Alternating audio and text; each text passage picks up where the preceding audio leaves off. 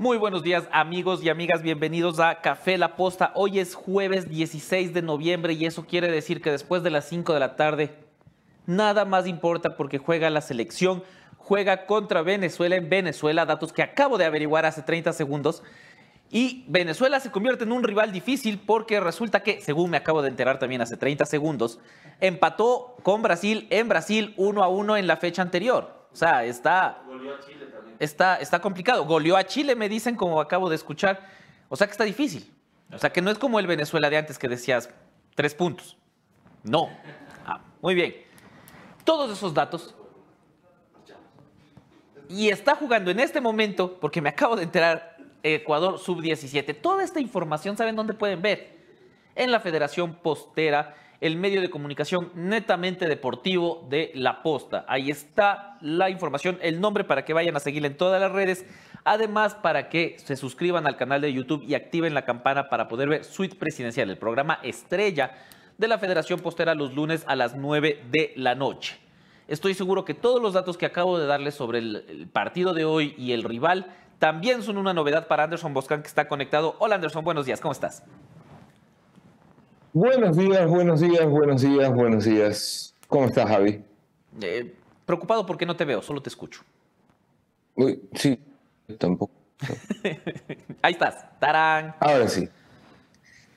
Ok, bienvenidos. Es un gusto estar con todos ustedes. 8:13 de la mañana del jueves 16 de noviembre del año del señor 2023. Día emocionante para los amantes del fútbol por un partido de eliminatorias desborda el Ecuador cada vez que esto sucede.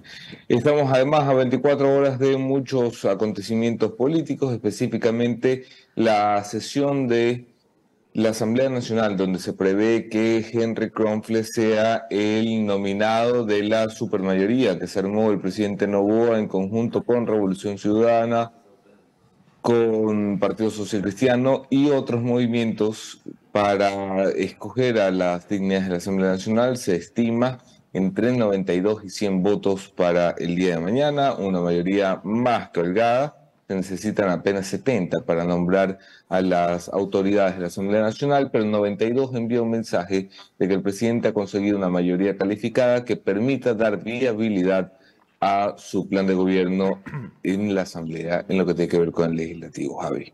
Sí, importante. Mañana, claro, estaremos con la cobertura en vivo durante toda la elección de autoridades, la posesión de la nueva Asamblea, donde lo que hemos podido conocer es que, claro, Henry Kronfle se perfila como el presidente, como dice Anderson. Viviana Veloz es uno de los nombres que suena, lo consultábamos ayer con Pierina Correa para la primera vicepresidencia, y la segunda vicepresidencia de la Asamblea Nacional estaría en manos de alguien de el movimiento de Daniel NOBOA. Además, las vocalías comienzan a tomar forma y en el correísmo una de sus vocalías sería Esther Cuesta. Esto es lo que hemos podido conocer. Veremos qué pasa. No podemos garantizar nada porque ustedes se acordarán, muchachos, que hace 2 años estábamos así también, ya bastante definido y de pronto solo no hubo votos. Esta vez parece un acuerdo mucho más serio, además que ha sido más transparente en muchos puntos. Una negociación importante de los tres que estuvieron a cargo, Viviana Veloz, Henry Kronfle y Valentina Centeno, que fueron los negociadores de cada una de estas 3 grandes fuerzas dentro de la Asamblea. Creo que podríamos tener una reunión no tan extensa. Recordarás tú que hace 2 años, Anderson, fue tan larga la sesión que el asambleísta Vanegas se hizo conocer por decir: tenemos hambre y estamos cansados. Es cierto. Fue tan extensa fue que así se dio a conocer. Así le conocía el mundo al asambleísta Vanegas. Le recomendamos a la nueva asamblea llevar sanduchitos. Sí. Por si acaso. Deberían. De hecho, es lo que les vamos a preguntar a la entrada. Si vino comiendo, si descansó bien, verá que esto se puede alargar. No pase vergüenzas como hace 2 años. Hoy seguramente se terminarán de definir muchas cosas y mañana el programa tendremos las novedades. Mañana estará casi delineada la alineación, por hablar en términos futbolísticos, y te contaremos quién va a dónde, porque esto hasta el último minuto se sigue conversando, se sigue ajustando. Hay algunas definiciones, como bien dice Javi, pero hay algunas conversaciones también de que hacer con algunos todavía bloques que no se sabe si llegarán a ser bancadas, Javi. O sea, hay Hay bancadas que están convencidas de que mañana van a tener firmas para inscribirse como bancadas, pero hasta que no se posesionan no se sabe. Claro, además que sigue moviéndose, lo que dice Anderson, también estábamos conversando y ya les quedó mucho la experiencia de hace 2 años, como decíamos, dicen, no, a ver, hasta que no haya la votación, todavía no sabemos nada. Pero no es la única buena noticia, que ya por fin comiencen a definirse. No sé si ustedes extrañaron a la Asamblea, pero lo que sí les podemos contar es que ayer la Posta volvió a ganar un premio. Estamos on fire, ¿ah? El fin de semana, la mención de la Sociedad Interamericana de Prensa, el martes el premio ITV y ayer la Universidad de Israel nos entregó el premio a mejor medio de comunicación en TikTok. Y para mí, alguien de 37 años ir a retirar un premio de TikTok fue sorprendente. No sabía, pero hay muchas caras. Ahí estaban todos los TikTokers que ustedes conocen, estaban ahí también.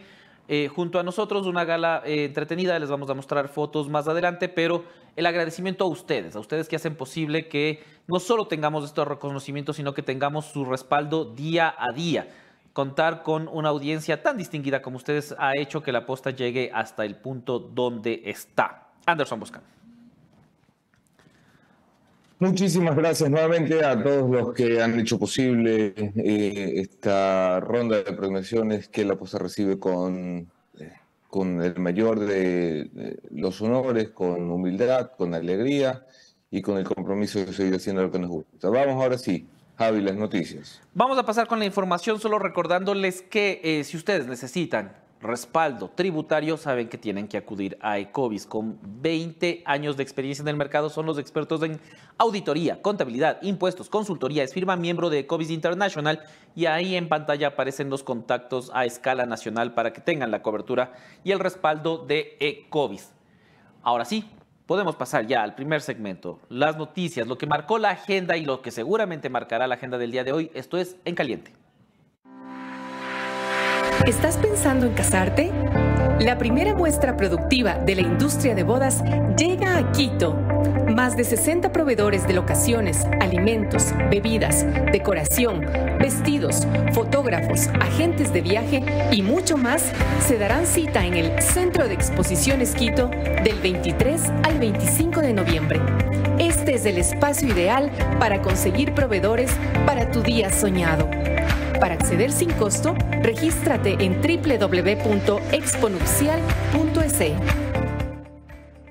Empezó la cuenta regresiva. Es ahora o nunca. Diners Club presenta Roger Waters, la leyenda de Pink Floyd. Sábado 9 de diciembre, Estadio Olímpico Atahualpa. Últimas entradas a la venta en buenplan.com.es y puntos físicos. Roger Waters auspicia, te invita. Una coproducción de Gemedios y Move Site Concerts. No sabes la última. A ver, vecina, cuéntame el chisme. No es ningún chisme, es una excelente noticia. Luego de 12 años en IES, compró 123 ambulancias. No le creo.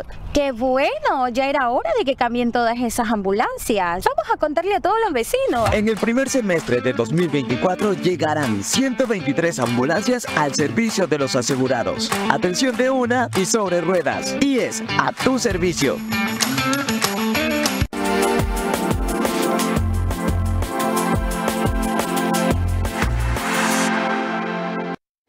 Y pasamos con la información. El primer video que vamos a ver, ayer se entregaron las credenciales, con lo que oficialmente estamos hablando de Daniel NOBOA y de Verónica Abad como mandatarios. Viene la posesión del 23 de noviembre, pero ya cuentan con la acreditación que da el resultado final de las elecciones de este año. Y entre las varias novedades que dio Daniel NOBOA, esta fue una de ellas. El camino hacia la presidencia de la República también tiene traiciones. Muchas veces hay gente que uno ni siquiera espera, gente que uno escoge. Pero así es la vida, así es la naturaleza humana. Anderson Boscan. Incómodo, ¿no? Ajá, todo el mundo ahí en la reunión es como... Alejandra estaba ahí, Alejandra Pérez, y claro, sí fue un momento tenso de lo que dice, así como, ¿qué pasó? A ver, y se regresan a ver entre ellos. Así como que... ¿Qué? Sí.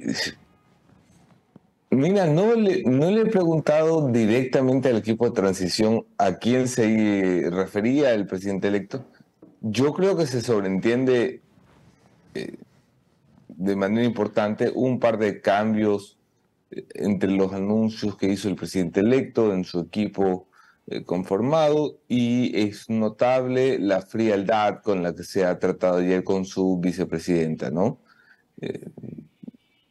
No, no, no son asuntos para especular, pero ayer hubo muchos comentarios en redes sociales, quienes siguieron la transmisión de la entrega de credenciales, de la falta de, ¿cómo llamarlo, Javi?, de interacción, por lo menos la interacción amable que uno tiene con los colegas.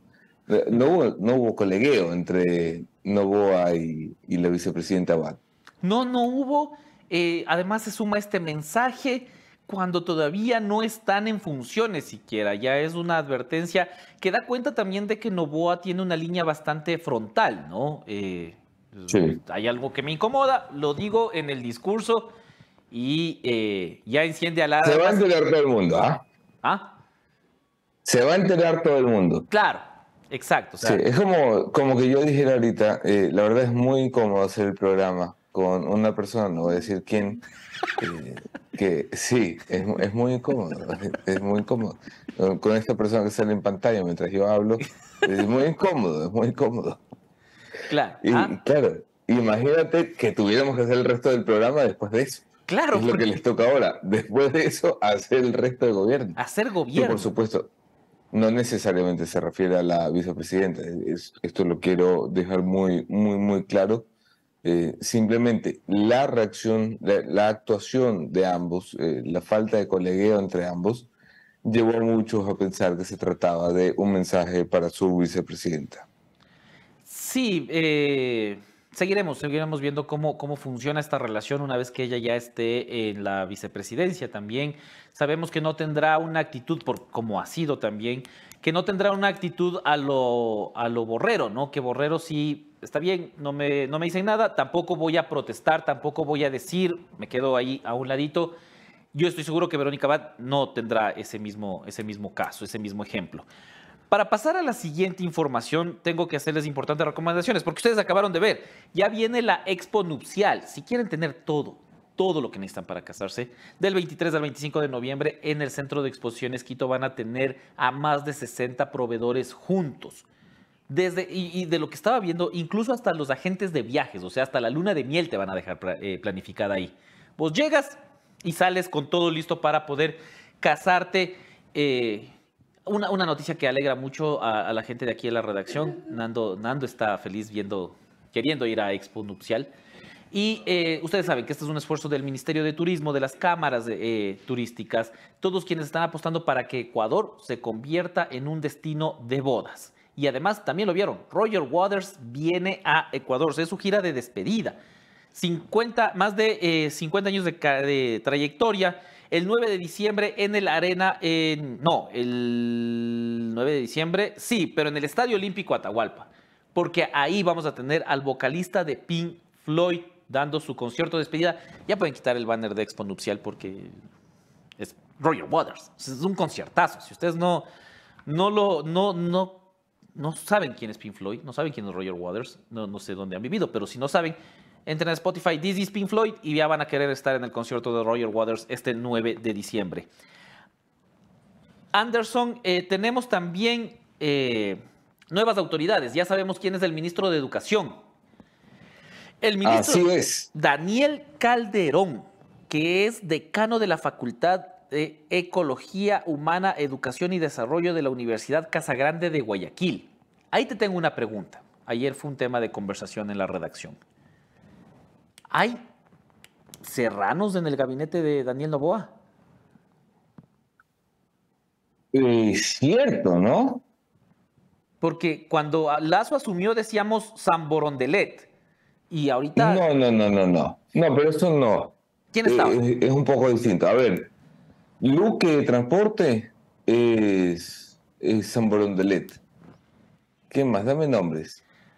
El de Agricultura no. Ya. El de Agricultura me parece que es del Oro. Sí, pero no hay serranos, ¿ah? No hay serranos. O sea, y no digo que esté bien o mal, no tiene nada que ver, pero me ha llamado la atención, ya como van llegando los nombres así de a poquito, no siento Oye, ningún... pero es verdad, no identifico ahorita No siento ninguna ministros R por ahí serranos. arrastrada, no siento una F dentro del Claro, gabinete.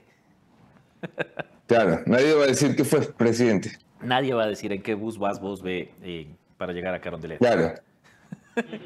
Nadie llega en bus a Carondelet. Nadie. No, nadie, en realidad nadie, porque no puedes. Para quienes no Sí, viven en Quito, nadie, es imposible. Tienes que llegar caminando, no hay ningún, creo yo que no hay ningún bus. No hay ningún. No, lo más cerca. A Carondelet no pueden entrar los buses. Claro, a varias cuadras, y el trole, ajá, pero sí. En todo caso, no hay serranos, que queda el punto. No puedo afirmar que no hay serranos. Pero no se te viene ninguno a la mente. Es que no sé si la ministra de Economía, por ejemplo, es serrano o no. Ah, es verdad. No sé. Ah, Sommerfeld, ¿de dónde es Gabriela? Ah, Sommerfeld, la canciller, papá, pero por supuesto. Ya, hemos salvado los Ya huevos. está, encontramos una persona de la sierra, definido, listo. Ya, no podemos hacer la afirmación de que no hay. Hay pocos, pero... Y hablando de eso, Anderson, Roberto Luque ya se pronunció y aquí podemos conversar un poco de la construcción del quinto puente. Vamos a poner la tercera imagen, por favor, producción, donde teníamos la declaración del ministro... No, tercera. La tercera de hoy.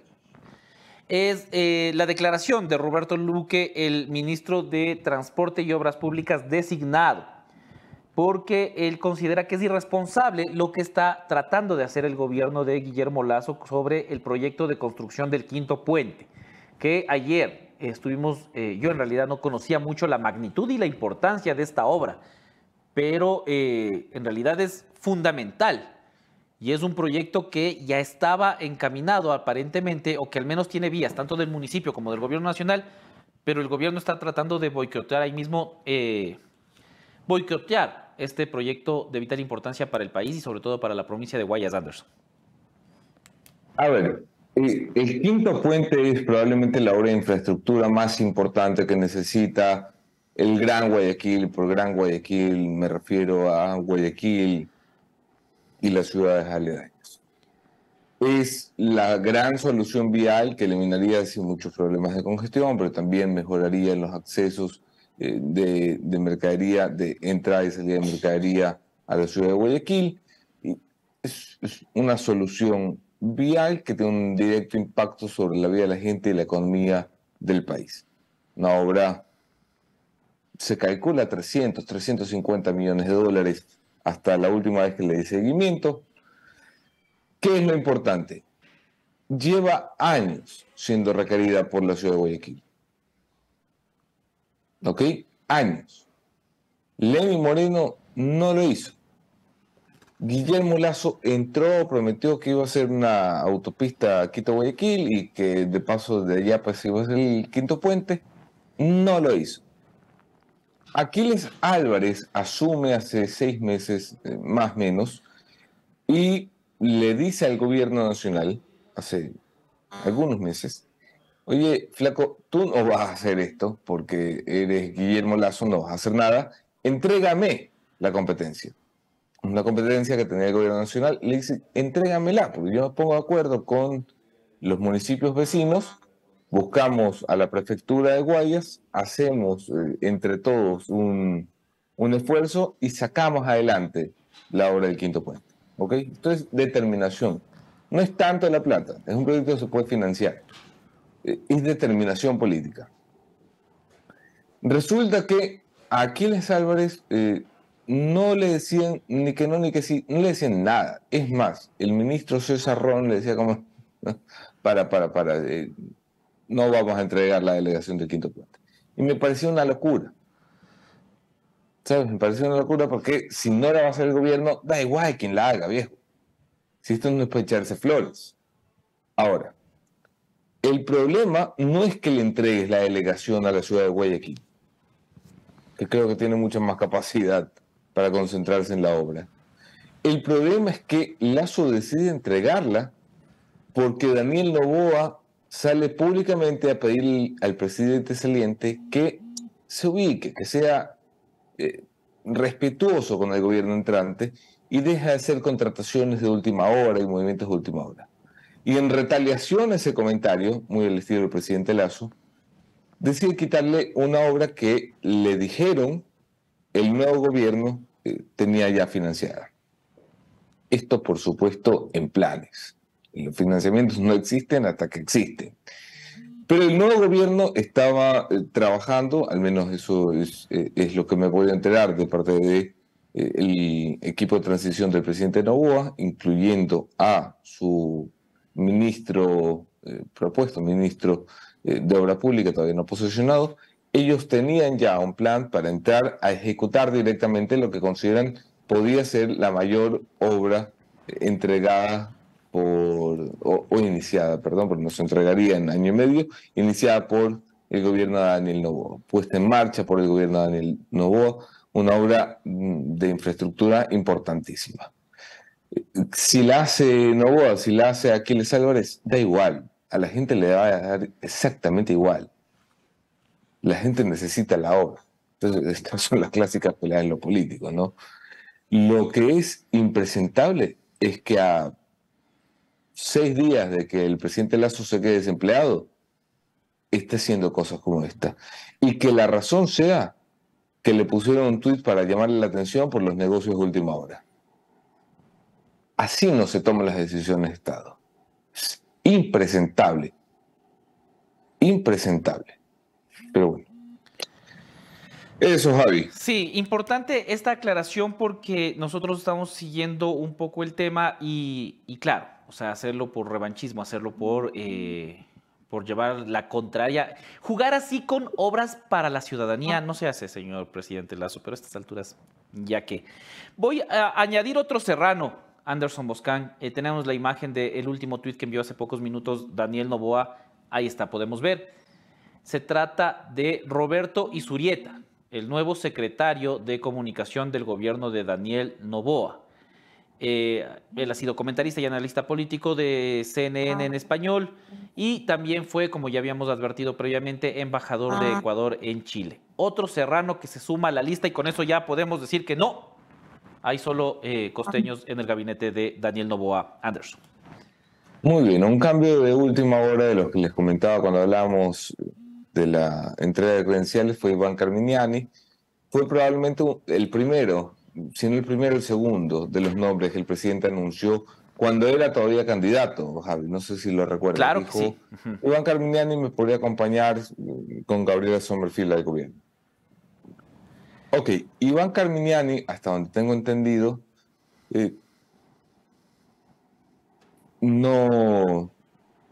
no deseaba realmente la cartera de comunicación.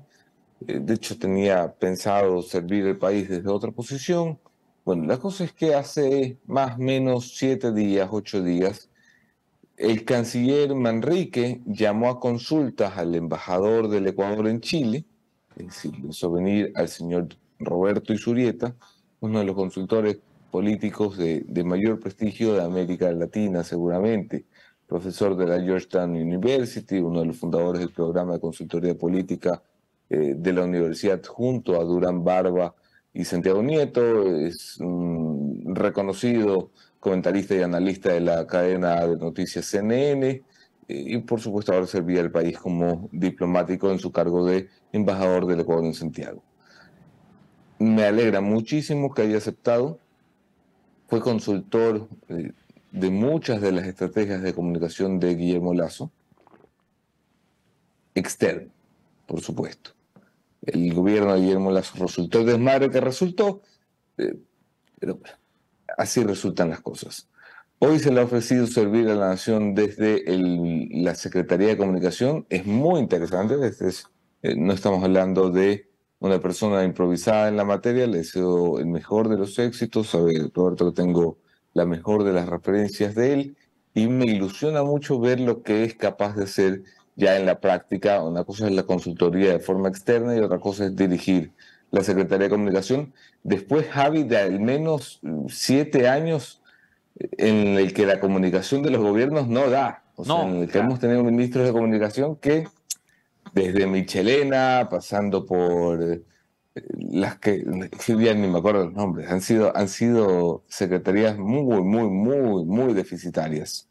Sin una estrategia, sin un norte, claramente, y también con una desconexión total, no solo con la ciudadanía, sino incluso con los gobernantes, con los ministros. A mí me sorprende mucho eso, y no porque alabe de alguna manera a la Revolución Ciudadana, pero antes la empresa pública más chiquita tenía el lineamiento que dictaba SECOM y por ahí iban todos.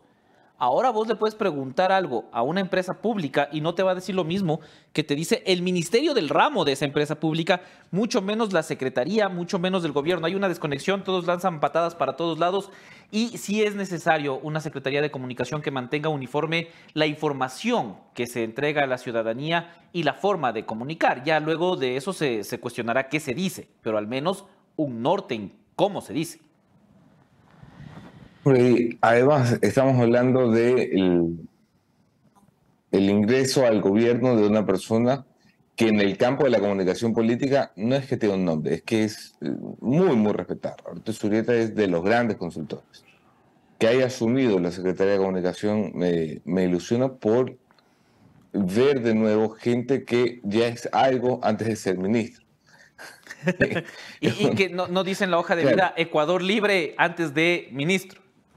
Sí, no, y además, vamos, en el gobierno de NOBOA también hay gente que no ha tenido ninguna relevancia pública, no ha tenido grandes cargos, no ha tenido, quiero decir, hay una ministra que tiene 26 años, ¿no? Claro. O sea, se ha graduado de la universidad y la pasantía es ser ministra, que está muy bien. Sí. No ha venido a cualquier universidad, ha venido de Oxford.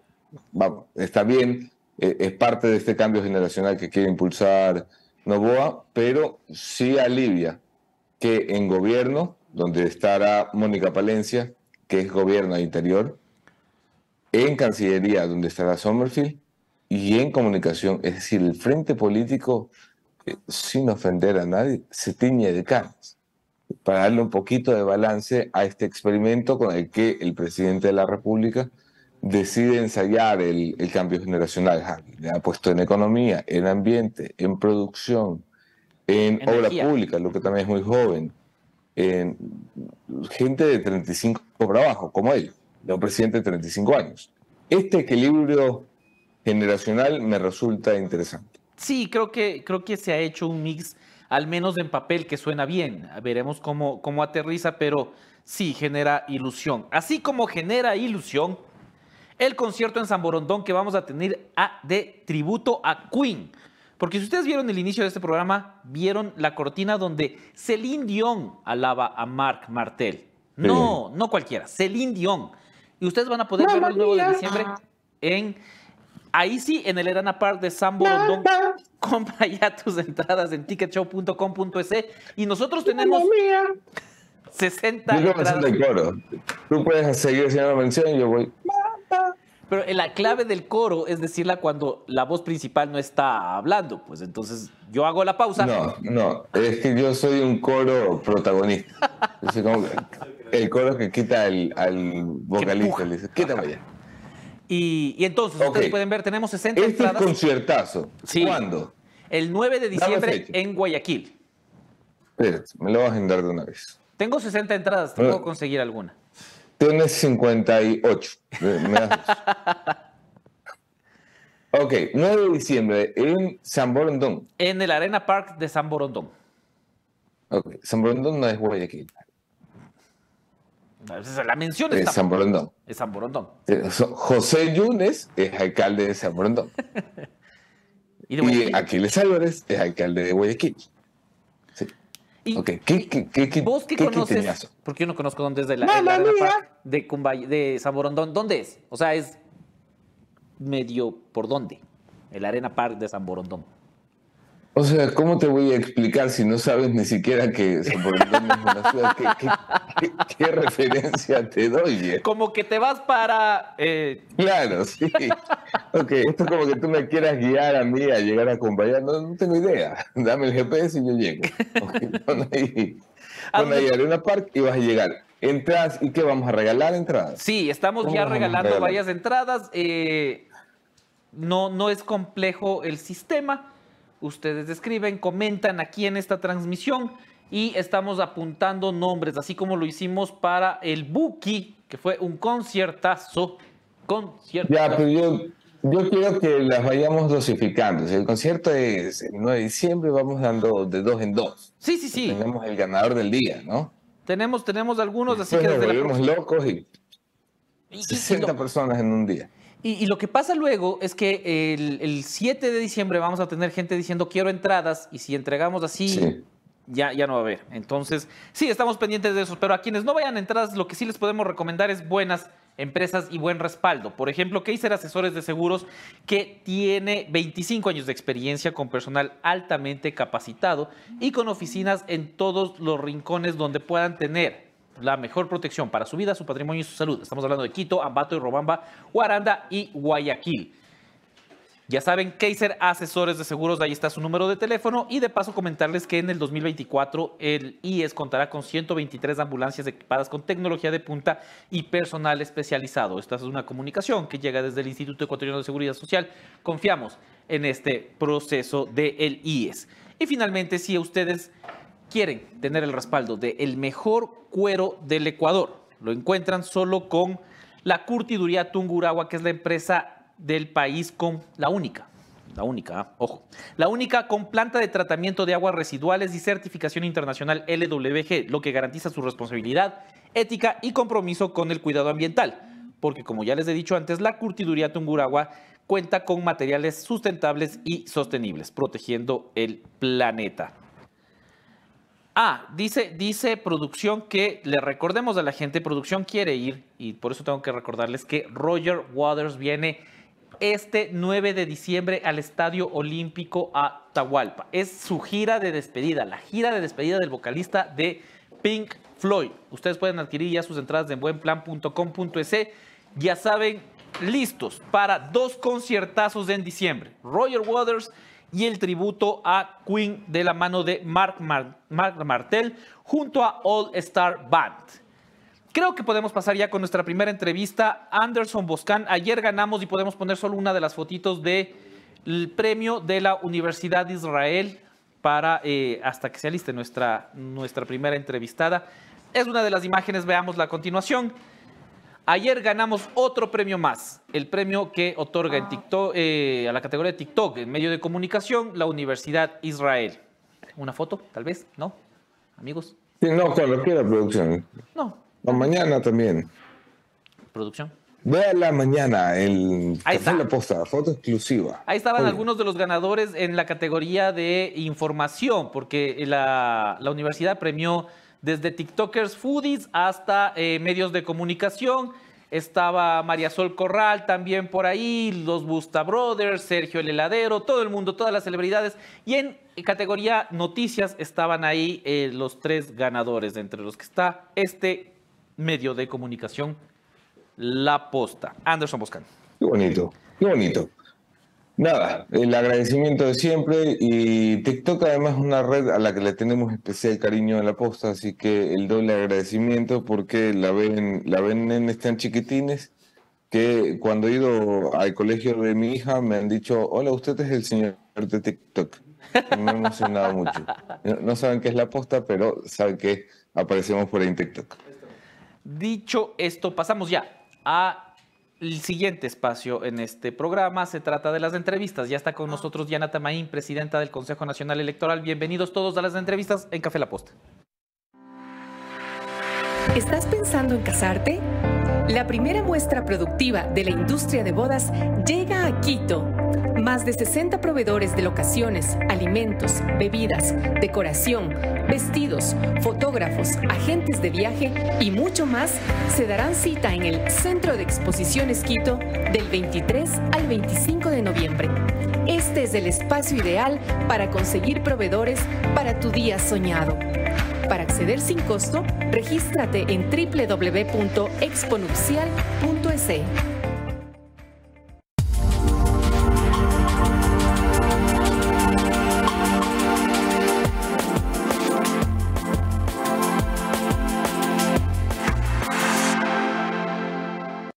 Gracias a quienes se siguen sumando a esta transmisión. El canal de Café La Posta tiene 121,000 suscriptores, solo de este programa, sin contar con los casi 3 millones de seguidores que tiene La Posta en todas sus redes sociales.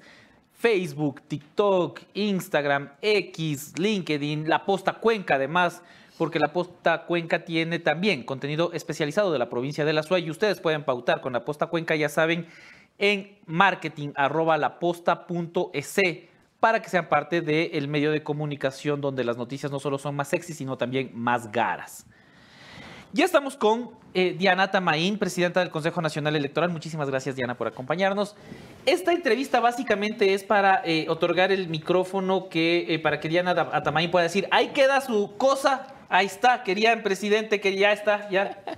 No me molesten, ¿de aquí hasta cuándo? ¿Cuándo es la próxima elección, Diana? Hola, ¿cómo estás? Gracias, muy buenos días a todos quienes nos siguen a través de este espacio. La verdad, con mucha felicidad. Tú tienes tu estilo de decir las cosas y la respeto. Yo le puedo decir al país, misión cumplida. El Ecuador tiene un nuevo binomio presidencial, una nueva Asamblea Nacional y ahora sí a trabajar y cumplir con las promesas de campaña con las que escuchamos y la gente decidió votar por los que ahora son presidente, vicepresidenta y Asamblea Nacional, conforman la Asamblea Nacional. Entonces, a descansar unos días y les voy a decir, y no he hablado todavía con los funcionarios, pero les vamos a dar un descanso más o menos hasta pasar las fiestas de Quito, que respiren, que renueven energías, porque estamos de forma un poco lenta ya preparando el presupuesto, el plan operativo para las elecciones generales del 2025, que arranca el próximo febrero, ya en pocos meses, en 2 meses, y tenemos que tener todo listo para declarar periodo electoral. Sin embargo, tenemos 3 procesos electorales también en marcha. Son pequeños, son locales de 3 parroquias, en Sucumbíos, en Pichincha y en Manabí. No deja de ser importante y seguimos trabajando ya específicamente con esas provincias, pero nos da chance para poder renovar energías. Pero el tema del presupuesto para las elecciones de 2025 se prepara ya con anticipación. O sea, en diciembre ustedes definirían cuánto van a necesitar para las elecciones nuevamente de presidentes, vicepresidentes y asamblea. Así es, en este momento, de forma más pausada, lo que tienen que hacer nuestros funcionarios es levantar proformas, hacer estudios de mercado para presupuestar todo lo que costaría nuevamente los productos, los servicios que se necesitan para las nuevas elecciones. Y en febrero del 2024 ya sabremos exactamente cuánto nos va a costar las elecciones generales, que tendremos que elegir nuevamente presidente, vicepresidente y asamblea nacional. ¿Está satisfecha con el proceso? ¿Ha tenido algunos reclamos, un intento de impugnación último? Pero el CNE, Diana Atamaint, ¿está conforme con cómo se llevó el proceso? Muy conforme, estamos muy contentos de haberle entregado al país como función electoral por un proceso en tranquilidad, pese a las circunstancias, transparente, ágil, eficiente, que es lo que el país necesita para continuar en sus sueños de generar o tener mejores días. ¿Qué podemos decirles? Aquí estamos dando todo el profesionalismo y todas las críticas, los cuestionamientos, las observaciones, los informes de las misiones de observación, las opiniones de los políticos, todos son bienvenidos. Es más, para nosotros es levantar alertas para mejorar, para decir, a ver, ¿qué está pasando? De pronto no estamos comunicando bien, de pronto hay que ajustar en tal parte, hay que tener una mejor relación con la sociedad, con las organizaciones políticas, etcétera. Siempre eso nos ha servido para llevar adelante nuestro trabajo y cumplir como lo hemos hecho hasta ahora. Queda mucho por hacer, esperamos mejorar, hay cosas por mejorar para el próximo proceso también. Puedo escuchar que estás viendo ya las elecciones de 2025, el presupuesto de 2024, pero y aprovechando que estás en el sillón renaciente, el comodísimo sillón renaciente, la pregunta incómoda es, ¿no te preocupa que la Asamblea venga con sed de juicio político? Construye, por ejemplo, ya ha dicho que quieren... y se ríe. ¿No te preocupa el juicio político? es que, a ver, primero no sería el primer juicio político, ya lo pasé antes, ganamos ese juicio político, pero me río porque, bueno, yo fui asambleísta, la Asamblea Nacional, los asambleístas tienen que cumplir con su rol de hacer leyes y de fiscalizar y hacer el control político a las autoridades que estamos en esa posibilidad de pasar por dar explicaciones al país y a la Asamblea. Tienen que hacerlo, deben hacerlo cuando consideren que eso sea necesario. No podemos negarnos y si es que somos requeridos para estar en la Asamblea, estaremos presentes dando todas las explicaciones. Para nosotros o para Diana Atamaint, cuando digo nosotros hablo como Consejo Nacional Electoral, esos son espacios que nos abren la posibilidad de aclarar ciertas dudas, cuestionamientos o muchas veces desinformación y rendirle cuenta al país de nuestro accionar. Entonces, no tenemos por qué... no es que nos gusta tampoco, nos encanta estar ahí a cada rato en la Asamblea, no, pero sí es una oportunidad para rendirle cuentas al país. El proceso de votación en el exterior en la primera vuelta fue un desastre, se tuvo que repetir. Esto generó incomodidades en algunos movimientos, pero sobre todo también la revisión de cómo se otorgó ese contrato y en qué momento del reclamo estamos. ¿Qué pasó con la elección del voto telemático? Sí, realmente el proyecto no funcionó, lo reconocemos, nosotros hicimos todos nuestros mejores esfuerzos. A quien se le puede ocurrir que todo lo que se hizo era perjudicar o beneficiar a algún candidato o a una tienda política. En absoluto, nosotros queremos siempre hacer bien las cosas, creo que siempre en la vida nadie trabaja para cometer errores, pero se dieron estas circunstancias. Lo más importante es que los ecuatorianos residentes en el exterior ejercieron su derecho al voto, alcanzamos con las justas, con las papeletas, el material electoral. Lamentablemente en Rusia no pudo llegar, eso lo sabíamos, por eso en primera vuelta no lo hubiéramos llegado ni siquiera una sola urna, pero bueno, aquí está. El proceso que yo he seguido como responsable administrativa, representante legal de la institución, avanza en el tema de ejecutar las garantías para que significa el buen uso del anticipo y el fiel cumplimiento del contrato. No hemos nosotros retrocedido en eso, es mi responsabilidad garantizar que esos recursos vuelvan al Estado. Es un proceso, digamos, que debemos respetar, que también la contraparte tiene derecho a la defensa y nosotros también de defender a la institución. Estamos en eso, realmente no te puedo decir exactamente con eso, pero ya habíamos cumplido los plazos para que ellos puedan justificar y mirar hasta dónde están o ya se iniciaba con la ejecución de la garantía. Estamos ya en ese punto. Diana Atamaint y el Consejo Nacional Electoral no se sienten responsables de alguna manera del lío jurídico que estamos enfrentando con Patricio Carrillo. Patricio Carrillo tiene un documento del Ministerio de Trabajo que dice que no puede ejercer cargo público y sin embargo ha continuado presentando acciones de protección, ha continuado tratando de alguna manera de ser parte de la Asamblea cuando esto se pudo haber evitado desde otro punto. ¿No sienten que ustedes de alguna manera permitieron que estemos en este caos y en esta duda sobre la conformación de la Asamblea Nacional? Definitivamente no, definitivamente no. El Consejo Nacional Electoral, en este caso y en todos los que hemos sido cuestionados, muchas veces por desconocimiento de lo que dice la Constitución y la ley, hemos tenido que explicar.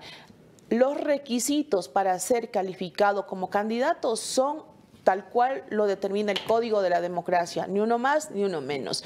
Las prohibiciones que impiden ser candidato, que es una posibilidad, una mera posibilidad de ser electo y a futuro poder ocupar un cargo público, están clarísimos en el Código de la Democracia y nosotros no nos podemos inventar otras prohibiciones, requisitos adicionales y hemos hecho cumplir la ley. No podemos hacer más allá de lo que nos permite y así hemos actuado.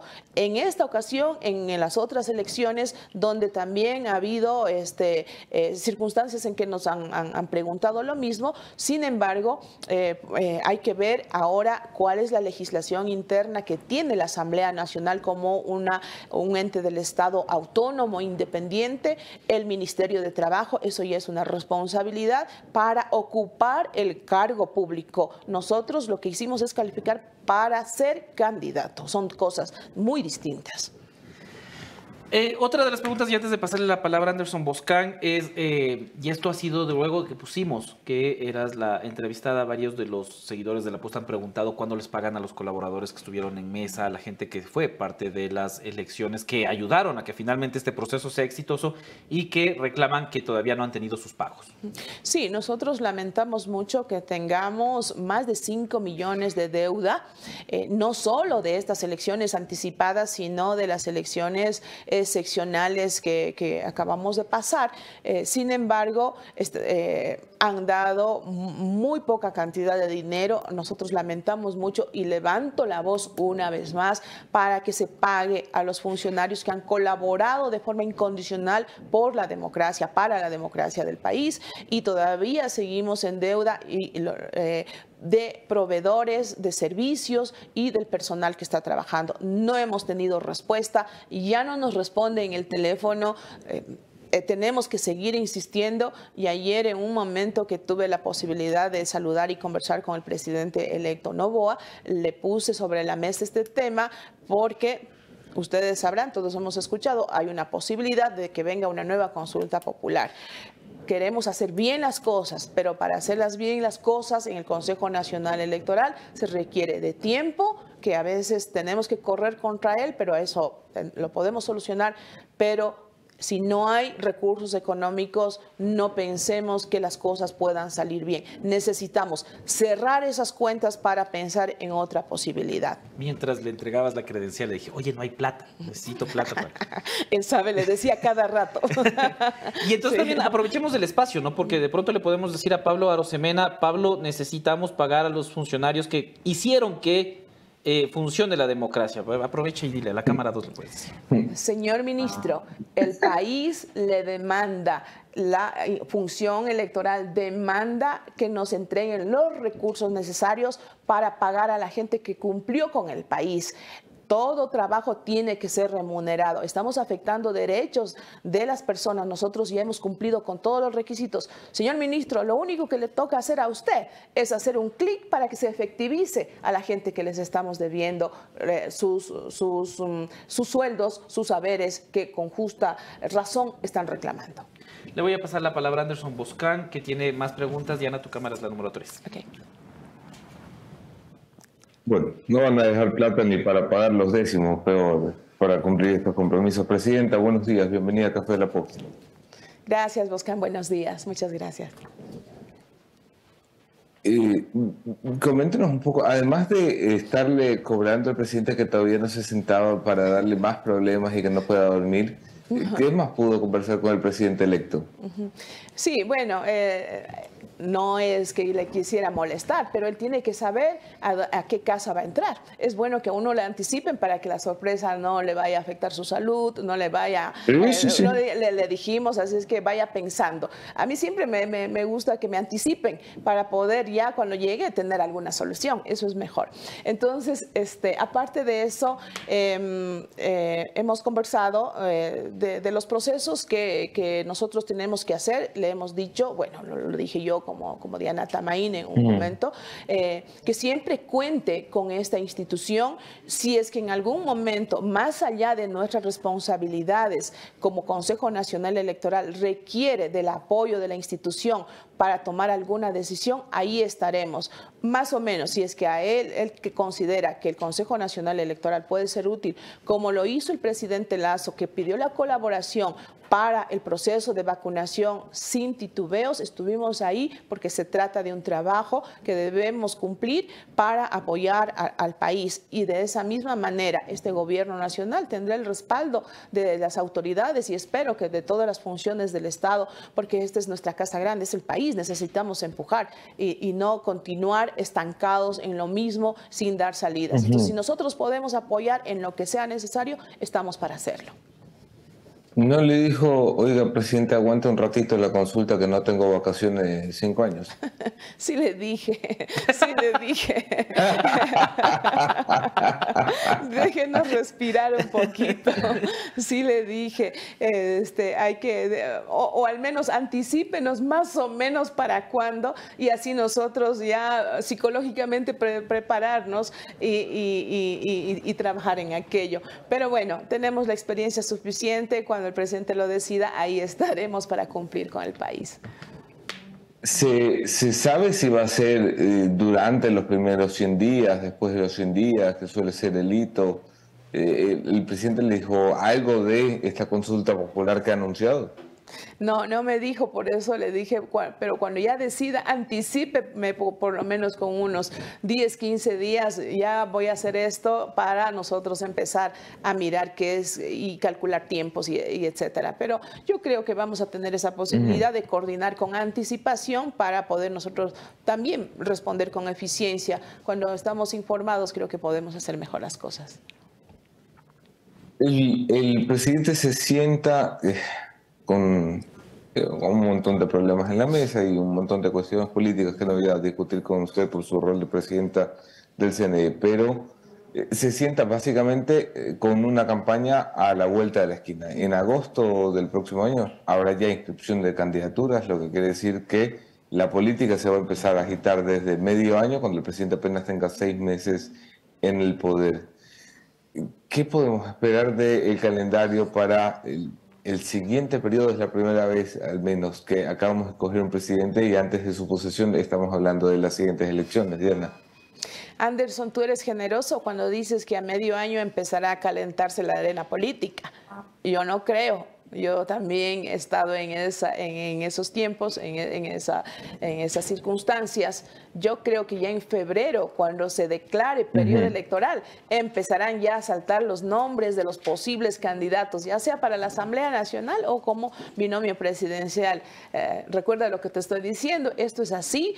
Creo que el país va a tener una tregua de descanso de temas políticos. Ya vienen las fiestas de Quito, Navidad, fin de año, y que enero arreglar un poco la casa, y febrero creo que ya realmente nuevamente estaremos hablando de política y de elecciones. Entonces es un tema muy difícil, es un tema que ojalá tengamos la responsabilidad todos los ecuatorianos de que esto se lleve con respeto, sin violencia, y sobre todo siempre pensando en garantizar que la democracia se vaya fortaleciendo. Okay. Ahora, ya dejando los temas de elecciones a un lado, en los días pasados fuiste noticia por una denuncia, demanda, no sé qué calificativo tiene este proceso en la justicia electoral, contra el periodista Roberto Aguilar de Diario Expreso. La acción judicial recibió el rechazo de la red de periodistas libres, de Fundamedios, de muchos colegas de la comunicación que cree que te estás excediendo las atribuciones y en lo que se espera un funcionario público en su reacción al periodismo. Sí. Explícame, sí. ¿cuál es la justificación para pedir que sanción a un periodista por un artículo que no te gustó? A ver, ha habido muchos artículos que no me han gustado, porque a nadie le gusta que le cuestionen. Somos seres humanos, somos sensibles, pero sabemos que estamos expuestos al escrutinio público, y eso tenemos que tener siempre presente y considerar aquello que es una oportunidad para ir mejorando las cosas, para ver qué es lo que está pasando. A ver, no les voy a dar gusto, ya voy a ser mejor, etcétera. Así es, así tenemos un comportamiento. Sin embargo, es mi derecho considerar que todo lo que se dijo ahí y todo lo que se pretende decir en ese artículo de opinión, considero yo que hay violencia política de género por mi condición de presidenta y por mi condición de mujer. Yo no voy a entrar en detalles que el artículo tal, porque ya está en manos del Tribunal Contencioso Electoral y eso lo debe resolver la autoridad competente. Yo no soy de las personas que hago un viacrucis, que hago una ronda de medios para que se resuelvan en las redes sociales ni en los medios de comunicación. Esto lo debe resolver la autoridad competente. Entonces, es mi derecho. Lo entiendo, eso lo entiendo. Permíteme interrumpirte ahí, presidente. Igual, a mí, yo no soy juez, quiero decir, yo no voy a resolver la causa. Yo lo que quiero entender es, ¿qué es lo que te molestó tanto del artículo? Bueno, ¿qué es aquello que tú consideras que es violencia de género? Yo no lo veo, lo he leído varias veces y te lo digo sinceramente, no veo la violencia de género. Yo no voy a responder eso porque esas son las causales por las que tienen que resolver los jueces. Sin embargo, yo sí invito a la ciudadanía y a las mujeres que están en cargos públicos que por ese tipo de artículos, de cómo lo enfocan, cómo lo dicen, cómo se refieren, cómo cuestionan, es que no quieren ser candidatas, no quieren ocupar cargos públicos por ser tratadas como este señor me ha tratado en ese artículo por mi condición de mujer. Pero en todo caso, a algunos les puede encantar, puede decir, está muy bien, aplaudo esa forma de hacer opinión, están en su libertad de hacerlo. Para mí eso es violencia y he puesto la denuncia. Así es que, estimado Anderson, que resuelvan las autoridades competentes este tema y yo seguiré luchando desde mi espacio. Ahora, lo hice antes, cuando decían gordita horrorosa, ¿te acuerdas? Y no quiero volver a repetir todas esas palabras. Ahora lo que se ve en este artículo es aumenta ese diccionario, ese vocabulario, ese glosario que teníamos y rechazábamos de forma frontal. Y ahora resulta que para unas personas, ahora sí está bien que diga él y era mal cuando lo decía otro. Yo rechazo lo uno y lo otro, antes y ahora. Pero es que estás abriendo una falsa dicotomía. Quiero decir, yo no estoy de acuerdo con lo que escribió Aguilar, no estoy de acuerdo con el estilo de Aguilar. Me parece un periodista brillante, todo lo que tú quieras, pero me parece que no hay por qué ir insultando a nadie cuando lo estás haciendo. Es innecesario. Pero llevar a los tribunales a un periodista por una columna de opinión es que es gravísimo. Que resuelvan las autoridades. Es mi derecho si me siento ofendida. No reclamar sus derechos es perderlos aquellos que ya hemos avanzado. Creo que aquí no se debe escudar nadie, ni porque es mujer, ni porque es periodista. Aquí se debe actuar en ley. Si él se equivocó, que le juzguen el Tribunal Contencioso Electoral. Y si yo hice un reclamo que consideran que no correspondía, bueno, que lo pronuncien las autoridades. Pero así como los funcionarios públicos estamos expuestos al escrutinio público, también los periodistas deben tener responsabilidad, tener ética, tener principios, como cualquier ciudadano. No porque sean periodistas tienen esa coraza que les puede blindar para decir lo que creen. Yo también tengo mi derecho a opinar y a pensar y a decir lo que considero, pero siempre tengo el cuidado de hacerlo con absoluto respeto. Aquí en este espacio, en muchos medios de comunicación, las entrevistas han sido muy incisivas, me han cuestionado y que no es así. Sí, claro. De acuerdo, pero lo han hecho aquí tú y yo nos hemos bronqueado. Si estuviste como 2 años sin venir al programa, que yo me acuerdo. Es mi derecho, yo decido a dónde ir y ustedes también deciden a quién entrevistar, ¿verdad? Por supuesto que sí. Presidenta, quiero terminar con esto porque tengo como 200 referencias en la caja de comentarios y me piden que te pregunte si viajaste a Bélgica. Entiendo que no es porque les interese si anduviste de turista por Europa, sino que será alguna referencia si te reuniste o no con el expresidente Correa. Te lo pregunto directamente, ¿te has reunido con Correa? ¿Has conversado con él? ¿Por qué no olvidan a ese señor? Yo ya olvidé hace rato al señor expresidente. Bueno, uno no puede moverse sin ser cuestionada, pero esto es así, no me molesta. Lo malo es que, fíjate, pone en un tweet, se dice, ¿cómo se dice ahora? Bueno, todavía decimos tweet. Seguimos diciendo tweet. Se fue y se reunió, afirma, no sé de dónde sacó. O sea, ahí hay mala intención inclusive, y de ahí nace tu pregunta, Anderson. A ver, yo salí del país muy feliz, y eso le quiero contar a la ciudadanía. ¿Qué salí a hacer? Primero pasé por Madrid. Las Naciones Unidas me invitó a dar una conferencia a mujeres lideresas árabes que están en espacios de decisión, que son también electas. Tuve el honor de encontrarme con una mujer que ya tenía 70 años, que fue la primera mujer en presidir la función, bueno, la comisión electoral que llaman en otros países. países árabes y fui muy feliz, fue un honor compartir cómo en el Ecuador, en medio de tanta crisis, salimos con elecciones transparentes, eficientes y en paz. Y cómo los derechos de las mujeres han avanzado. Fue una experiencia inolvidable y aproveché también la oportunidad para acercarme a la cooperación internacional, consciente de que los recursos en el Ecuador son escasos y la función electoral necesita para modernizarse y seguir avanzando en su institución, en su capacitación y en su trabajo. Luego, las mismas Naciones Unidas, eso era una invitación de hace mucho tiempo, me invitó a participar de un congreso mundial donde se analizó cómo hacer elecciones en épocas de inseguridad y en la era digital, en la que nos dieron muchas herramientas para levantar alertas tempranas de noticias falsas, etcétera. Una experiencia con expertos de Naciones Unidas donde nos han entregado herramientas para que las comisiones electorales en los países, quienes somos responsables de hacer elecciones, tengamos mejores herramientas para enfrentar este avance de la tecnología. Estuvimos ahí, no estuvo, no tiene por qué estar. Entonces no hubo reunión.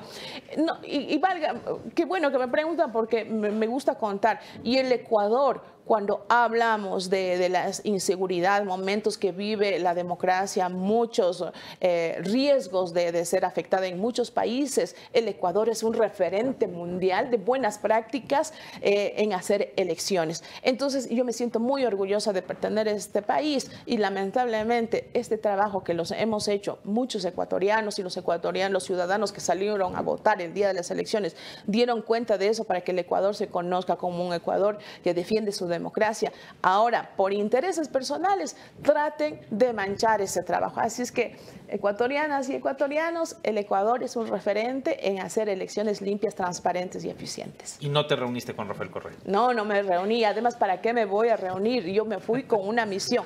Cuando yo tenga que hacer una reunión o cuando yo converso con dirigentes políticos de cualquier tendencia, todo el mundo lo sabe. Nunca lo tengo que hacer. Yo, para conversar con cualquiera que esté fuera del país, puedo hacerlo por teléfono, no tengo por qué viajar. Ahí está. No se reunió. Listo. Muchísimas gracias, Diana, por acompañarnos.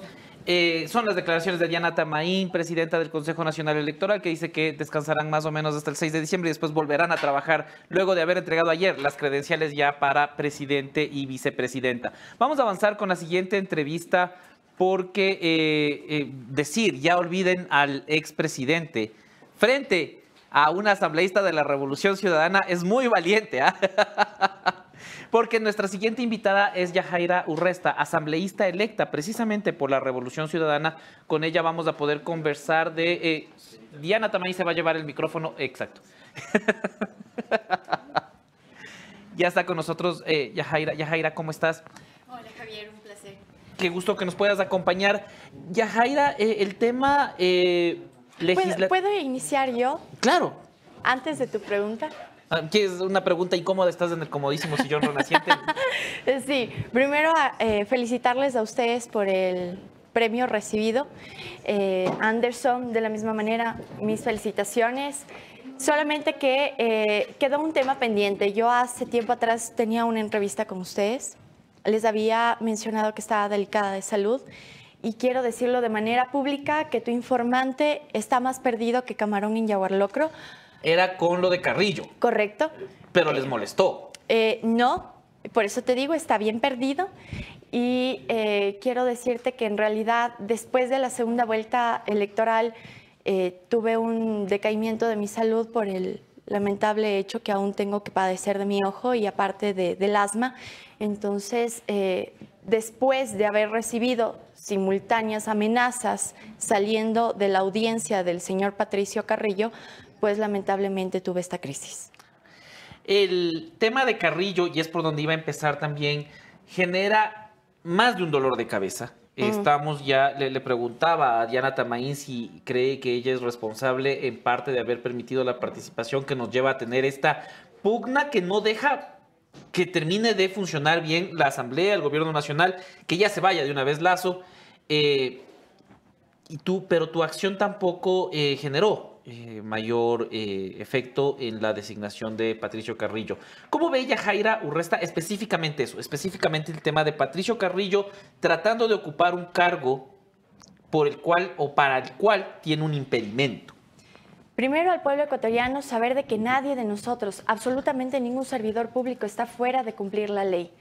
El Tribunal Contencioso Electoral obviamente que tiene responsabilidad sobre esto, porque hay una directriz dada por la Asamblea Nacional. Bajo 105 votos al señor Patricio Carrillo se lo censura por 3 causales de fondo y de forma realmente dolorosos.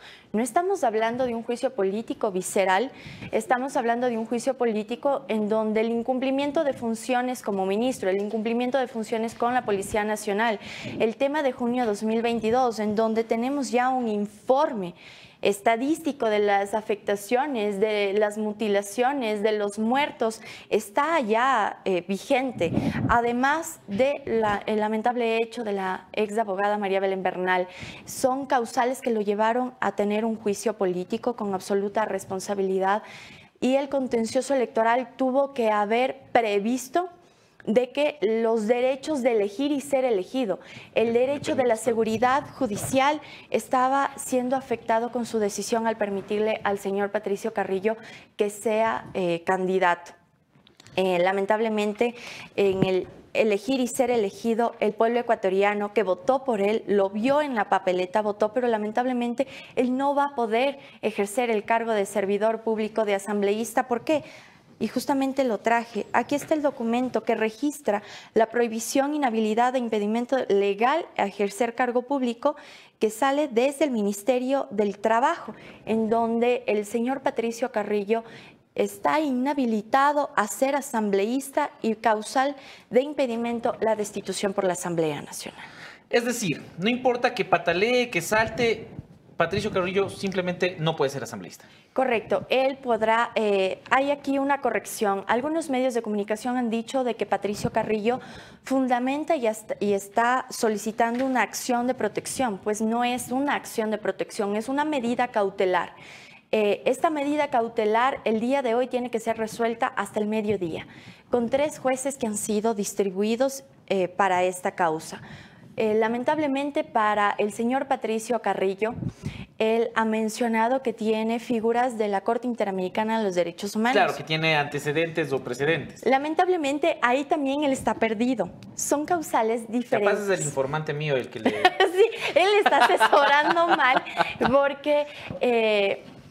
No estamos hablando que la Procuraduría o la Contraloría del Estado a él lo sancionó como en los otros 2 casos que están en la Corte Interamericana. A él lo sanciona el primer ente fiscalizador de la nación, el primer poder del Estado, que es la Asamblea Nacional, bajo un juicio político en donde tiene 2 años de censura. Al señor Patricio Carrillo, que obviamente va a estar viendo esta entrevista, pedirle que tenga ética, que tenga respeto, menos vulneración al pueblo ecuatoriano, que respete sus 2 años de censura, o si no, que me diga para seguirle comprando Kleenex y que deje de llorar. Aquí están, entonces son 166 páginas que hablan de la gestión de Carrillo y sirvieron como base para el juicio político que terminó como su censura. Ahí está, por si acaso, si es que alguien deconstruye desea retirar, le voy a poner por acá ya. A ver, pero ya, después de Carrillo, esperemos que todo esto se resuelva de la mejor manera. Viene una nueva asamblea y viene una asamblea donde finalmente se hace algo que yo creo no se había hecho en mucho tiempo, que es un acuerdo en gran medida, no me atrevería a decir todo, pero en gran medida de cara al público.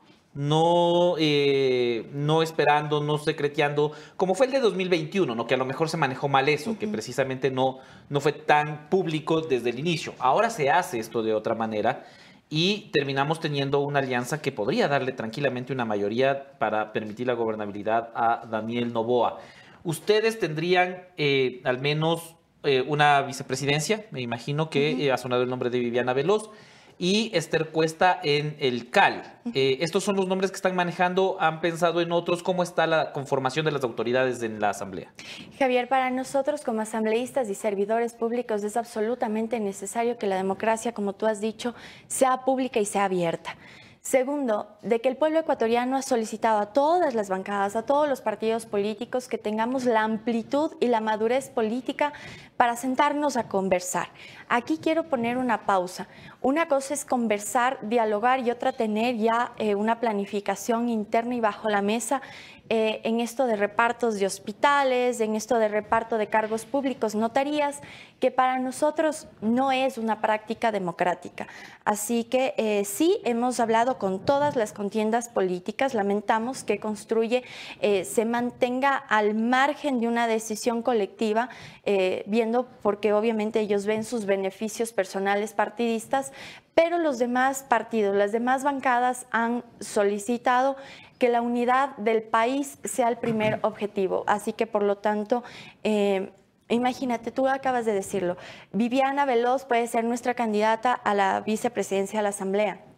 Siendo Pianina Correa quien va a presidir la primera sesión. Eso es madurez política, el incluso ceder la presidencia con tal de tener una unidad democrática dentro. Tenemos apenas 1 año y medio para elaborar, en donde lo que queremos sostener son 3 cosas: verdad, justicia y reparación. La reparación no solamente es económica, la reparación es la no repetición de los hechos, y que algún momento el Ecuador como ciudadanos, el Ecuador como compatriotas, podamos tener un léxico y un fundamento que no se tiene desde hace muchos años, que es el sujeto de derechos, que se ha perdido. Jhajaira, yo te escucho decir eso y estoy totalmente de acuerdo. Creo que es importante que todas las fuerzas políticas conversen, lleguemos a un punto donde el país sea el beneficiado. Pero tú escuchas eso de todo el correísmo, porque las personas, los asambleístas electos que han venido acá y han conversado con nosotros en este mismo espacio, coinciden en eso, y ves un tuit de Rafael Correa que dinamita todo eso.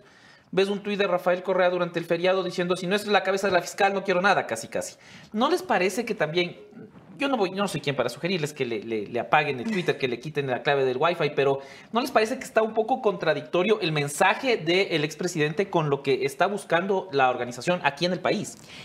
A ver, quiero explicar al pueblo ecuatoriano. Una cosa es que nosotros tengamos diálogos de, obviamente, tener una coordinación legislativa, y otra muy potente, el hecho de que el presidente Rafael Correa se encuentra, digamos que molesto o sin la posibilidad de poder ayudar al país con actos tan nefastos como los que ha hecho la señora Diana Salazar.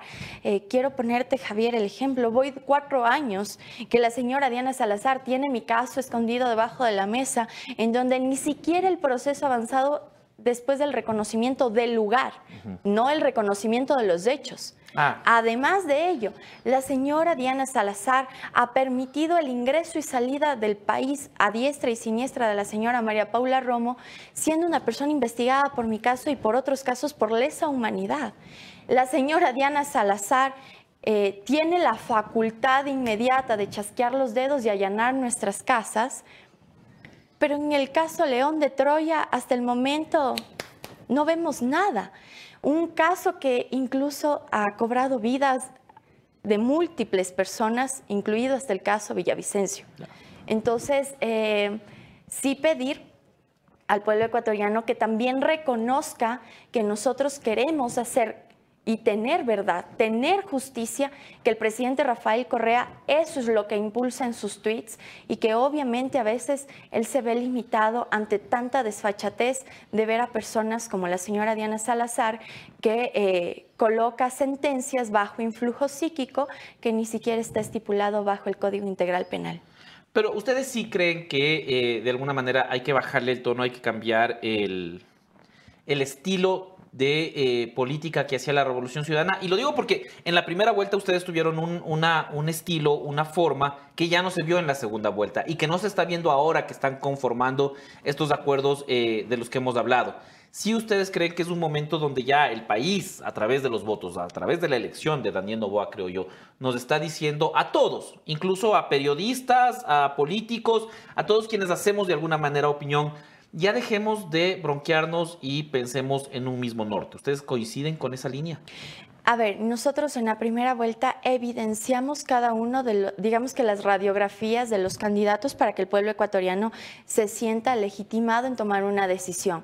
ya en la segunda vuelta, de la misma manera, consolidar la unidad nacional y obviamente la dignidad de una vida digna y solidaria entre nosotros. Ahora que el pueblo ecuatoriano ya ha tomado una decisión, somos demócratas, la Revolución Ciudadana es demócrata y obviamente estamos aquí para aportar siempre y cuando, y aquí voy a poner un paréntesis, siempre y cuando el presidente Daniel NOBOA y obviamente todo su gabinete y su Estado no se involucre en vulnerar los derechos humanos de los ecuatorianos. Siempre y cuando el presidente Daniel NOBOA y todo el Estado que él coloque a su alrededor no vulnere la Constitución. Caso contrario, nosotros somos y seremos siempre la oposición al daño colateral, al daño de la decisión nefasta o fascista que tomen en contra del pueblo ecuatoriano. Además de las autoridades, y con esto cierro porque Anderson tiene un problema de conexión y todavía no se ha podido sumar a la conversación. Además de la elección de autoridades, ¿qué otros puntos son importantes para el acuerdo que se conforma, al menos de manera grande, entre el correísmo, el Partido Social Cristiano y el movimiento de Daniel NOBOA, sumándose a algunos otros actores también creo, pero ¿qué más además de la elección de autoridades? Además de la elección de autoridades, obviamente la conformación de las comisiones que son... ¿Qué comisión te interesa a ti? Yo, bajo mi experticia y mi profesionalismo, pues yo soy Derechos Humanos, la Comisión de Derechos Humanos, Justicia y Seguridad. Mi última maestría sacada hace un mes es justamente en Derecho Internacional y la otra maestría que también culminé hace una semana es en Derechos Humanos y Gestión de Riesgos Integrales. 2 maestrías a la vez, ¿ves? Vos, Nando, y vos, Nando. Y vos, ¿dónde está el Juanjo? Y vos, Juanjo. Empezaste ayer. Estoy haciendo un... Pero entonces, esa sería. ¿A ustedes les interesa como correístas la Comisión de Fiscalización, la presidencia de la Comisión de Fiscalización para poder venir a revisar lo realizado, sobre todo durante el gobierno de Guillermo Lasso?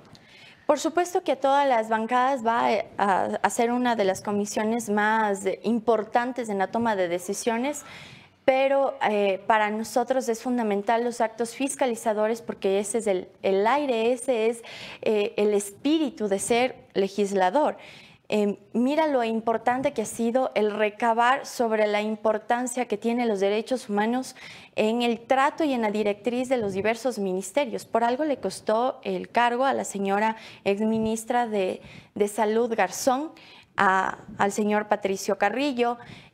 Tuvimos, aunque incluso se nos dinamitó la Asamblea Nacional, el juicio político al presidente Guillermo Lasso, tema que aún no se concluye y que obviamente tenemos que evidenciar a los malos servidores públicos que están vulnerando los derechos de los ecuatorianos y ecuatorianas y que además... Perdona que te interrumpa, ¿cómo que no me digan que van a seguir con eso después de mañana? No, pero es un tema que aún está latente. O sea, podrías, le estás diciendo a Lasso, capaz, no sé, veamos. Ajá. Es un tema que no se ha cerrado. Me encanta que la gente le diga cosas a la cámara. Entonces, ¿puedes decirle a Guillermo Lasso todavía no? Capaz. Sí, señor presidente Guillermo Lasso, presidente saliente y con absoluto respeto. Es un tema latente que podría activarse en cualquier momento. Ahí está. Jhajaira, muchísimas gracias. Mañana estaremos atentos, estaremos ahí, transmitiremos en vivo. Esperemos que puedas conversar con nosotros porque tenemos algunas actividades que haremos, sobre todo en la alfombra roja con cada uno de los asambleístas. Muchísimas gracias por acompañarnos y estamos pendientes de la sesión de mañana. A ti, Javier, y solamente decirle al pueblo ecuatoriano que hemos llegado para dejar huella al andar, mas no cicatrices ni en el alma ni en el cuerpo porque sabemos cuánto duele. Un fuerte abrazo para ustedes. Son las declaraciones de Jhajaira Urresta de la Revolución Ciudadana. Importante las declaraciones y no sé, Guillermo Lasso. Capaz, veremos. Es un poco lo que se dice para avanzar. Y desafortunadamente Anderson tiene un problema de conexión que esperemos lo pueda solucionar. Ya está también con nosotros nuestro siguiente invitado, porque se nos hizo tarde para variar. Y eso que empezamos relativamente temprano, hoy empezamos bien. Es Eduardo Sánchez, presidente del Movimiento Reto. Eduardo, ¿cómo vas? ¿Qué tal? Buenos días. Eduardo, el Movimiento Reto no obtuvo los resultados esperados en estas últimas elecciones. La primera pregunta es, ¿te ha dicho algo Javier Hervas? ¿Has conversado con él? Después de los resultados de la primera vuelta, ¿qué se ha conversado? No, hemos conversado. Primero estamos trabajando en la reestructuración del movimiento. Haber pasado 2 campañas electorales este año con tan solo un año de existencia como movimiento político fue un trabajo bastante fuerte. Nos ayudó muchísimo conocer a gente en todas las provincias del país que tienen el deseo de aportar en esta renovación total de prácticas políticas. Javier hoy está dedicado a la empresa privada, a lo suyo. Sé que está en un tema personal también, por eso le mando un afectuoso saludo solidario con un momento duro que está pasando en su familia. Y por supuesto, apenas con un año de existencia, Reto lo que quiere es trabajar, servir. Nos metimos a esto para servir al país y por supuesto si tenemos la oportunidad de seguir haciéndolo, tenemos la juventud, la fuerza, el deseo y el Ecuador pide que entre gente nueva a la política, aquí estamos y vamos a seguir haciéndolo. En las seccionales de este mismo año, como bien dices, tuvieron buenos resultados, importantes resultados.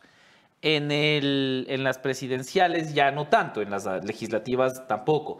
¿Esto responde al año de existencia nada más? ¿O es que los cuadros, como fue una elección tan anticipada, quizás no fueron los mejores, no fueron tan pensados como sí fueron pensados los de seccionales?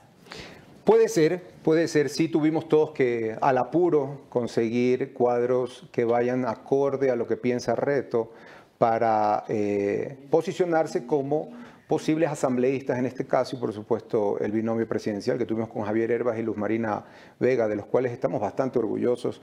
Fue una campaña atípica, fue difícil, tuvimos el resultado en Orellana y en Chimborazo con dos asambleístas, Carmen Tiupul de Chimborazo y Bolívar Mieles de Orellana, pero no nos sentimos vencidos. Tuvimos en la elección de febrero, como dijiste anteriormente, 22 alcaldías, una prefectura, 107 concejales, más de 200 representantes de juntas parroquiales. Tenemos una base y una estructura que hoy se pone al servicio de esta unidad, que sí nos han llamado de parte del gobierno nacional a preguntarnos si nos sumamos al diálogo y por supuesto hoy el presidente Daniel NOBOA está invitándonos a un diálogo, está básicamente usando el mismo discurso con el que nacimos nosotros, de acabar con la polarización, acabar con el odio y hoy nosotros vamos a dar un paso al frente para apoyar esta iniciativa y ver, por supuesto, que se puedan hacer cosas más eficientes en el país y no lo que ha pasado en los últimos 900 años de gobierno. No. ¿Qué? ¿Y los 900 días últimos aparte? 900 días. Todo. Claro, pero se sintieron como 900 años. Y bajo el agua. Y bajo el agua. ¿Qué puede aportar Reto? ¿Qué puede aportar ya en términos prácticos, más allá de importante que quieran sumarse? No sé si tal vez alguno de los cuadros de ustedes pueda ser parte del gobierno de Daniel NOBOA. ¿Qué puede hacer en concreto el movimiento? Bueno, ya es de conocimiento público y fue a título personal. Daniel llamó a Andrés Gushmer para que sea el ministro de Deportes del gobierno del Nuevo Ecuador y por supuesto habló con nosotros, con el buró. Estamos muy orgullosos de Andrés, tiene la capacidad, es el ser humano que necesita ese ministerio, no solamente como lo dijo él ayer para explotar el tema de alto rendimiento, sino también las formativas, el deporte amateur. Tengo entendido que el presidente NOBOA ve el deporte como uno de los pilares fundamentales para también acabar con los problemas de inseguridad que hay en el país y creo que es una buena visión. Andrés es la persona adecuada, es un fundador de nuestro movimiento y lo vamos a apoyar con todo lo necesario. Sé que ya está armando un buen equipo y creo que el Ministerio de Deportes va a dar buenas sorpresas. En la Asamblea, nuestros dos asambleístas se están sumando a esta bancada de la Acción Democrática Nacional que busca, yo creo que exterminar la época del correísmo y el anticorreísmo. Si es que no entendemos que hay que pasar ya a un tema más coyuntural en la política ecuatoriana, creo que estamos perdidos. La gente joven, el electorado nos dijo que querían un outsider. Daniel NOBOA se convirtió en ese outsider. Yo hacía un análisis con algunos compañeros esta mañana antes de venir acá y decían que está demostrando mucha madurez el presidente NOBOA. Todos sabemos lo antagónico que fue su padre con el correísmo, pero hoy el presidente NOBOA dice no, hay que acabar con eso, hay que dar el paso al costado y decir hasta acá llega el anticorreísmo y el correísmo y vamos a un nuevo Ecuador. Lo está demostrando con gente joven como Andrés Gushmer. Creo que es el cambio generacional de la política que soñamos cuando fundamos el movimiento y aquí vamos a estar mientras que las cosas se hagan bien, mientras que no haya corrupción, haya eficiencia y haya honestidad, por supuesto que vamos a estar ahí. ¿Cómo ves el gabinete? ¿Cómo ves la conformación del gabinete más allá de Gushmer que sale de las filas de Reto? Hay una mezcla entre juventud, experiencia, muy pocos serranos, pero ¿cómo ves tú el gabinete? Yo creo que ya el Ecuador es cosmopolita, ya no podemos hablar de costa, sierra. La gente joven ya no hablamos así. Yo me acuerdo que mis papás y mis tíos hablaban de, no, es que los serranos son así, los costeños somos así. Y era un gran motivo de preocupación. Totalmente. ¿Cómo no va a haber tantos? Pero la inmigración interna que ha habido en el país hace que estemos tan mezclados, gente de la costa, gente de la sierra viviendo en Guayaquil, en Manabí, en Pichincha, en Quito. Yo creo que eso no es una preocupación, al igual que el señor del TikTok. Me gusta mucho que haya muchas mujeres en este gabinete. Tengo entendido que van a haber 10 mujeres, de los 19 ministros van a haber 10 que van a ser mujeres. Me gusta muchísimo y me ilusiona muchísimo que esté poniendo a gente joven, que tiene las capacidades y se nota porque tienen sus carpetas para hacerse cargo y por supuesto no le está dando la espalda a la experiencia, porque la experiencia no es accidente. Y por supuesto, cuando quieres renovar, cuando quieres llegar a hacer algo nuevo, tienes que llegar con gente nueva, con capacidad, pero tienes que siempre tener a la experiencia al lado tuyo. Y ese es el gabinete que veo que él está conformando. Los dos asambleístas que tiene reto también serán parte de este gran acuerdo que mañana podría concluir. Si digo podría, porque en la asamblea todo puede pasar al último rato. Pero dentro de esto, ¿hay algún interés de los dos asambleístas de reto en ser parte de una comisión en específico? ¿Cuál es el trabajo que llevarán adelante? Porque al final no hay, o sea, una curul es una curul y una curul puede determinar una ley o rechazar o dar paso a un juicio político o a una destitución. Bueno, tanto los Carmen Tiupul como Bolívar Mieles han estado conversando con Henry Cucalón, con Valentina Centeno, con las otras bancadas. Henry Cronfle. Perdón, Henry Cronfle. Ya nadie conversa con Henry Cucalón, creo. No, yo creo que sí. Fue mi profesor de ciencias políticas, un buen tipo. No, y un gran tipo. Yo mismo he conversado con Henry Cronfle, con Valentina Centeno, nuestros asambleístas, por ejemplo, Bolívar es de la provincia de Orellana, donde se da la mayor explotación petrolera en este país. Él quiere estar en la Comisión de Biodiversidad. No estamos aspirando a presidencias, vicepresidencias, queremos contribuir. Y tengo entendido que Carmen quiere estar en la Comisión de Educación, porque es un tema de ella y quiere trabajar por su provincia.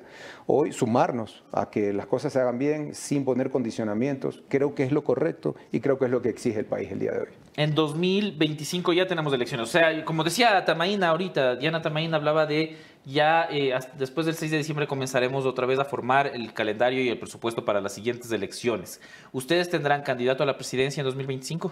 No lo hemos discutido dentro del movimiento aún. Estamos en una etapa de reestructuración. Hoy estamos nombrando nuevas directivas en todas las provincias del país. Por supuesto que se tienen que discutir y creo y estoy de acuerdo con la presidenta del Consejo Electoral. En febrero ya empiezan a conversarse entre varias fuerzas políticas para armarse para el 2025. No solamente estamos viviendo o enfrentando un año con grandes crisis, sino que también tenemos que poner a la gente idónea. Y si me preguntas a mí a título personal, lo voy a decir, yo creo que es el momento de hacer una gran coalición nacional y dejar de dispersarnos para lograr tener un gobierno de centro que entienda que tanto la derecha como la izquierda tienen sus valores y tienen que contribuir al país, pero que tenemos que aprender a deponer posiciones por el bien común. El presidente electo Daniel NOBOA ha dicho, y desafortunadamente no tenemos todavía Anderson, creo que el problema de conexión es más grave de lo que creíamos, capaz se fue la luz. Pues, aunque dijeron que no. No, sí, hasta el domingo en teoría no hay cortes de luz. Increíble. Pero, y que se diga con tan poca anticipación, ¿no? Es una irresponsabilidad con los empresarios, con el sector privado, es decirle. La educación, la educación, los colegios. Claro, es que te dicen al día anterior, mañana no hay corte, entonces ya te habías organizado de alguna manera. Pero lo que te quería preguntar es, el presidente Daniel NOBOA ha hablado de la reelección de entrada. Sí. ¿Ustedes estarían pensando en también ser una de las fuerzas que lo apoye por esta relación medio amable que veo entre las dos fuerzas? Yo lo conozco a Daniel, he conversado bastante con él, he estado en contacto con él, me he permitido darle algunas ideas y proyectos. Daniel es un socialdemócrata, me parece que quiere hacer las cosas bien. Nos hemos sumado al esfuerzo de construir un nuevo Ecuador para el bien de todas y todos. Y si Daniel sigue por ese camino, yo no vería y no creo que habría resistencia por seguirlo apoyando. pero tanto como la Asamblea, que no se puede saber de un día para otro lo que vaya a pasar, no se puede saber tampoco en el país qué va a pasar de un día para otro. Yo creo que es como cuando fui a una terapia psicológica, un día a la vez. Y vamos conversando. Eduardo, muchísimas gracias por acompañarnos. Javier. Qué pena no se pudo conectar Anderson, pero... Quiero decirlo aquí, quiero felicitarlos primero por su aniversario, segundo por el reconocimiento al gran padrino, al trabajo del gran padrino, y por supuesto por el ITV. O sea, ustedes están on fire ahorita. Sí, porque ayer ganamos uno de la Universidad de Israel por mejor video de comunicación en TikTok, así que muy bien, felicitaciones. Sí. Si tienen premios, ya saben, marketing@laposta.es, se pueden comunicar. Yo les puedo dar mi correo, javier@laposta también .es, porque estamos, como bien dices, on fire, con premios todos los días. Muchísimas gracias por venir, Eduardo. Gracias. Vamos a pasar a ya el siguiente, que es un video del Club del Libro de El Café La Posta. Sigue ya en su 7ª semana y tenemos la presentación del autor del libro que está recomendando. Así que veamos a Oscar Vela. Hola, me preguntan por qué recomendaría mi nuevo libro, Las máscaras que hemos sido. Bueno, pues porque en él se desentrañan en cuentos y relatos los secretos inconfesables de la gente, de los seres humanos, de los entornos familiares. Mi nombre es Oscar Vela, soy escritor ecuatoriano. Me han preguntado además qué tengo de ecuatoriano. Bueno, cuando estoy en el país deseo no estar aquí, pero cuando me alejo de él lo extraño demasiado. Por eso soy tan ecuatoriano. Ahí está entonces la recomendación del Club de Lectura, va por los libros ecuatorianos también. Esta es la 7ª semana del Club de Lectura y ustedes pueden hacer sus recomendaciones, no se olviden. También nosotros les podemos recomendar que Renaciente tiene más de 30 colores para elegir. Su interior es de poliuretano de alta calidad y su tapiz es de cuero. Aquí se han sentado 3 invitados del día de hoy y todos han salido felices por la comodidad de Renaciente.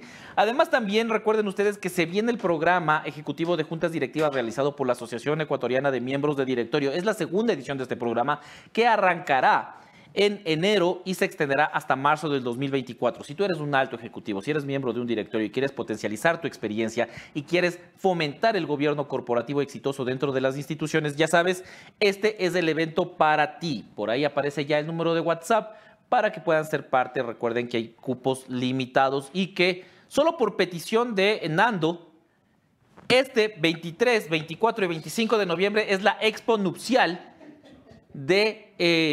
organizada por el Ministerio de Turismo, Captour, sobre todo por Yadira Enríquez Company y Campbell Events. Van a encontrar todo lo que necesitan para su boda, desde el vestido hasta el destino de luna de miel. Recuerden que es en el Centro de Exposiciones Quito de 10 de la mañana a 8 de la noche. Y luego de esta gran recomendación, sí, a Nando Tapia le gusta esta mención, podemos dar por terminado ya el Café La Posta del día de hoy. Mañana programa especial, ahí dice que sí, lo que estamos viendo, que sí, dice Nando Tapia. Mañana programa especial, porque tenemos posesión de la Asamblea, así que ni bien se acaba el programa, estamos también ya transmitiendo en vivo en la Asamblea todos los pormenores. ¿Será que Henry Kronfeld, Viviana Veloz y un asambleísta de ADN que por nombre por revelar, mañana les decimos quién sería, se convierten en las nuevas autoridades de la Asamblea Nacional? Todo eso mañana en La Posta. Nos vemos hasta eso el día de mañana.